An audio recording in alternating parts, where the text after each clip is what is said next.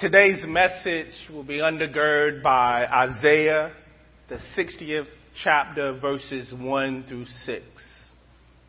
And it reads, "Arise, shine, for your light has come, and the glory of the Lord has risen upon you. For darkness shall cover the earth, and thick darkness the peoples. But the Lord will rise upon you, and his glory will appear over you. Nations shall come to your light, and kings to the brightness of your dawn. Lift up your eyes and look around. They all gather together. They come to you. Your sons shall come from far away, and your daughters shall be carried on their nurses' arms. Then you shall see and be radiant. Your heart shall thrill and rejoice, because the abundance of the sea shall be brought to you. The wealth of the nations shall come to you. A multitude of camels shall cover you, the young camels of Midian and Ephah. All those from Sheba shall come. They shall bring gold and frankincense, and shall proclaim the praise of the Lord." The word of the Lord. Amen. And of course, I want to preach from the subject, it's time to arise, shine, and respond radiantly. But before I get started, let me kind of give a disclaimer. I may get a little animated. This is the well, and one thing that I have pushed myself to do in the well, definitely more than the sanctuary, is to be a little bit more extemporaneous. So if I get a little excited, it's okay. This is the well. But you know, my friends, as I was preparing for this particular moment, this particular message, the one thing that I learned in seminary, Will, and you probably are very familiar with this, and Leon, is you really start to pay more attention to what's going on, not only in the church, your life, but what's going on around you, what's going on in the community. And one of the things that could be a blessing and a challenge to us is definitely social media. And I said this in the Healing and Communion service on Thursday. One of the common threads or the common things that I've been hearing over the last couple of days is I'm so sick and tired of 2016.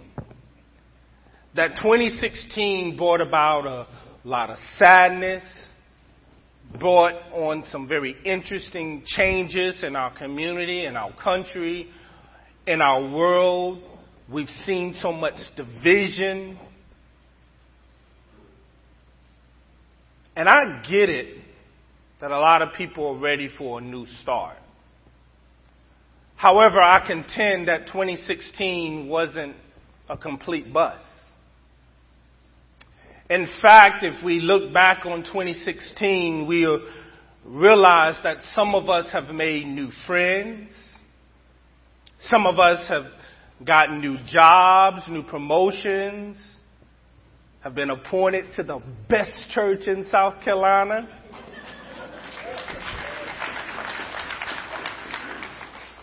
Some people have gotten engaged as recent as Saturday night, Megan. Some people have gotten married. We've seen many children born. We've seen children baptized, and we've seen people join this great church in 2016. Again, 2016 wasn't a bust. 2016 was a year that God indeed blessed us abundantly. And I contend that 2016, there were more blessings, more miracles, more triumphs than there were setbacks. And what amazes me about how God blessed us in 2016 is the fact that God is still in the blessing business. It lets me know that God will continue to bless us even more in 2017. So if you're not excited about the great things that this year is going to bring, then I encourage and I challenge you to get out of your own depressive way. God is still with us. And in fact, my friends, I believe that God allowed us to be here on this first day of 2017 for a purpose. I believe God is calling and challenging us to continue in the glorious grace of God. I believe God is calling us and challenging us to rejoice and be thankful for the life that we live because of God's grace. And I also believe that God is calling us to become beacons of hope for others beyond the church wall. The church is not dead, my friends. Despite what the world may say, despite what people may think, we are still God's best hope for downtrodden humanity.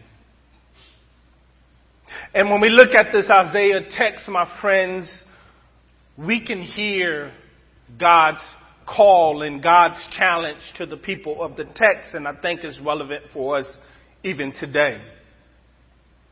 When we look at this particular text, and I want to use the Amplified Version from the Message Bible, it says in verse 1, it says, "Get out of bed, Jerusalem.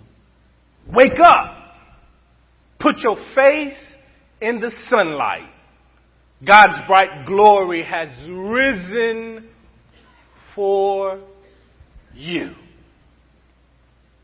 You know, and when we look at that particular text, sure, I could have had pom-poms, I could have been doing backflips, probably wasn't going to be successful at it, but I could have done a whole lot to get us motivated and excited about that particular verse. But the one thing that struck me or really gave me the biggest motivation was the fact that God gave them a commandment and an encouragement and hope all at one time.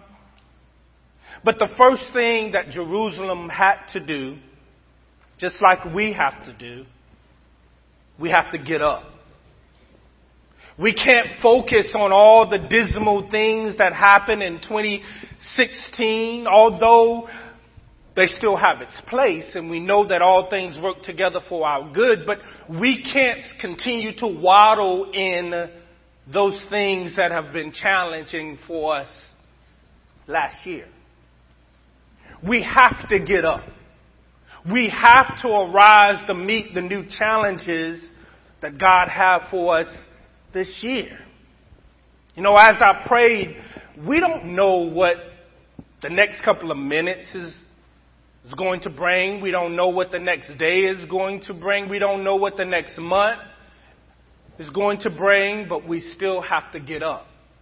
We still have to get up with expectation in our heart. We have to get up expecting to go out and make a positive change in the world.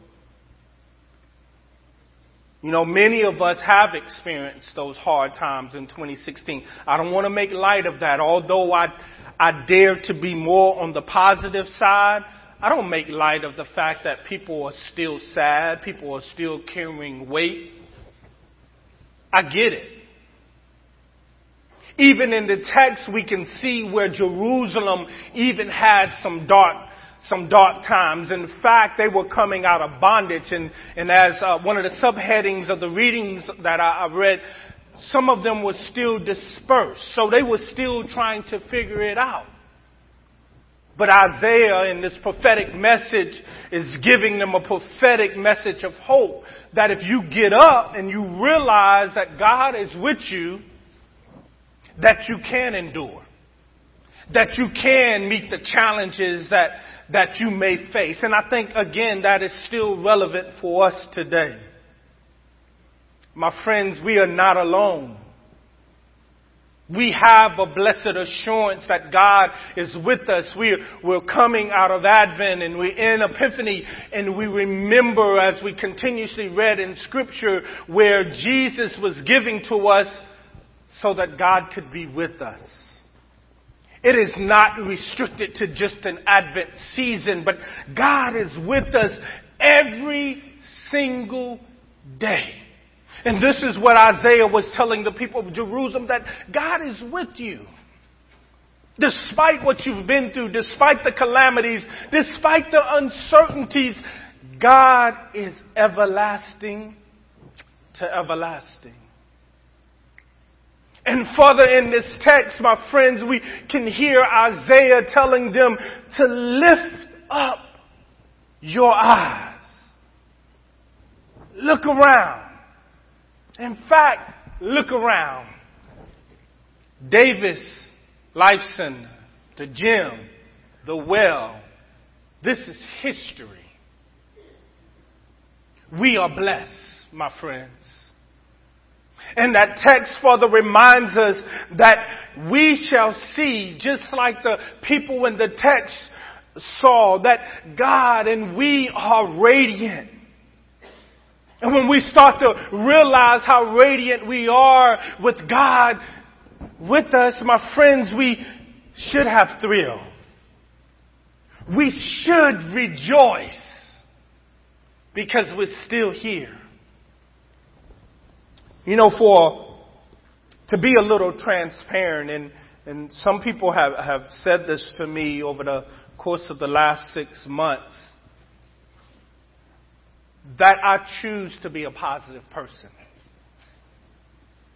It's not a facade. When you see me smile, it's not like the penguins, smile and wave, boys. No, genuinely, I choose to be positive. I said this to a few people, and I remember saying it to Will and other people, that I choose to have a great day every day. I never, ever have a bad day. I have bad situations. I have bad issues. I have bad circumstances. But there's 24 hours in a day. Some of those we sleep. So if you're having a bad day in your sleep, Lord Jesus, call the office. We'll set up appointments so me and Will can talk to you. Or Kathy. But I choose to have a great day every day. I choose to make a positive impact in the people's life that God lead me to serve. If you don't want to be positive, then it would behoove you to stay away from me. Because I try to be as contagious as I possibly can be. My friends, simply put, I choose to think and behave positively because I realize that my light has come. I realize that while I am alive and well, that I still have purpose. My life still have meaning. And that goes for all of us here gathered today. My friends, we are alive for purpose. Although this biblical text is written to a generation that was dispersed as a result of bondage, my friends, it is still relevant for us today. It's relevant for us because this is a new year for renewed hope. This is a new year for new beginnings. My friends, we are in an exciting time in the life of the church and in our broader community. We have opportunities to ignite or reignite our zeal, our passion, and our positivity.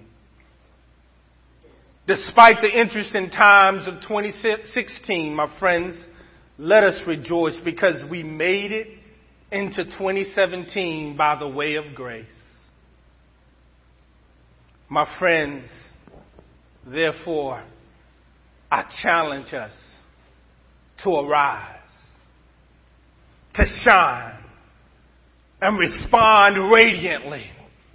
My friends, I want us to respond radiantly to God's grace and mercy that continues to sustain us. My friends, I want us to respond radiantly to God's love that is able to keep us from falling and to find us faultless. My friends, I want us to respond radiantly to cooperative ministries that are occurring in the church, such as Sanahatchee, such as all the other ministries that continue to nurture us, to the ministries that continue to push us outwardly into the community. Oh, my friends, let us respond radiantly to living graciously in our homes, in our communities, and serving in our communities with the help of the Holy Spirit. My friends, we cannot sleepwalk in 2017 because the world needs to see us loving God, following Jesus, and loving our neighbors. God is calling us to walk in that light and to allow that light to shine for others to see. Just as Isaiah challenged the people of Jerusalem, we too are challenged today to arise, to shine in the presence of God's glory in this new year.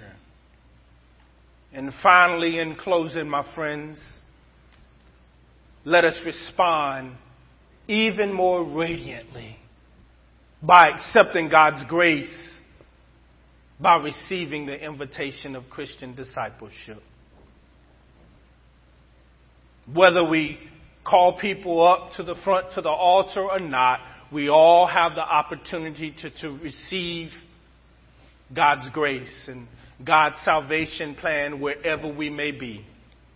Whether sitting in your seats, riding in your car, or chilling at your house.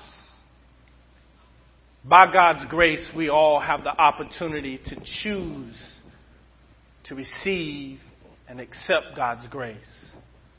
But it doesn't stop there. We must respond to God's grace by living a life that is pleasing and accepting to God. If you need to enhance that new life, I encourage and challenge us to intensify our prayer life.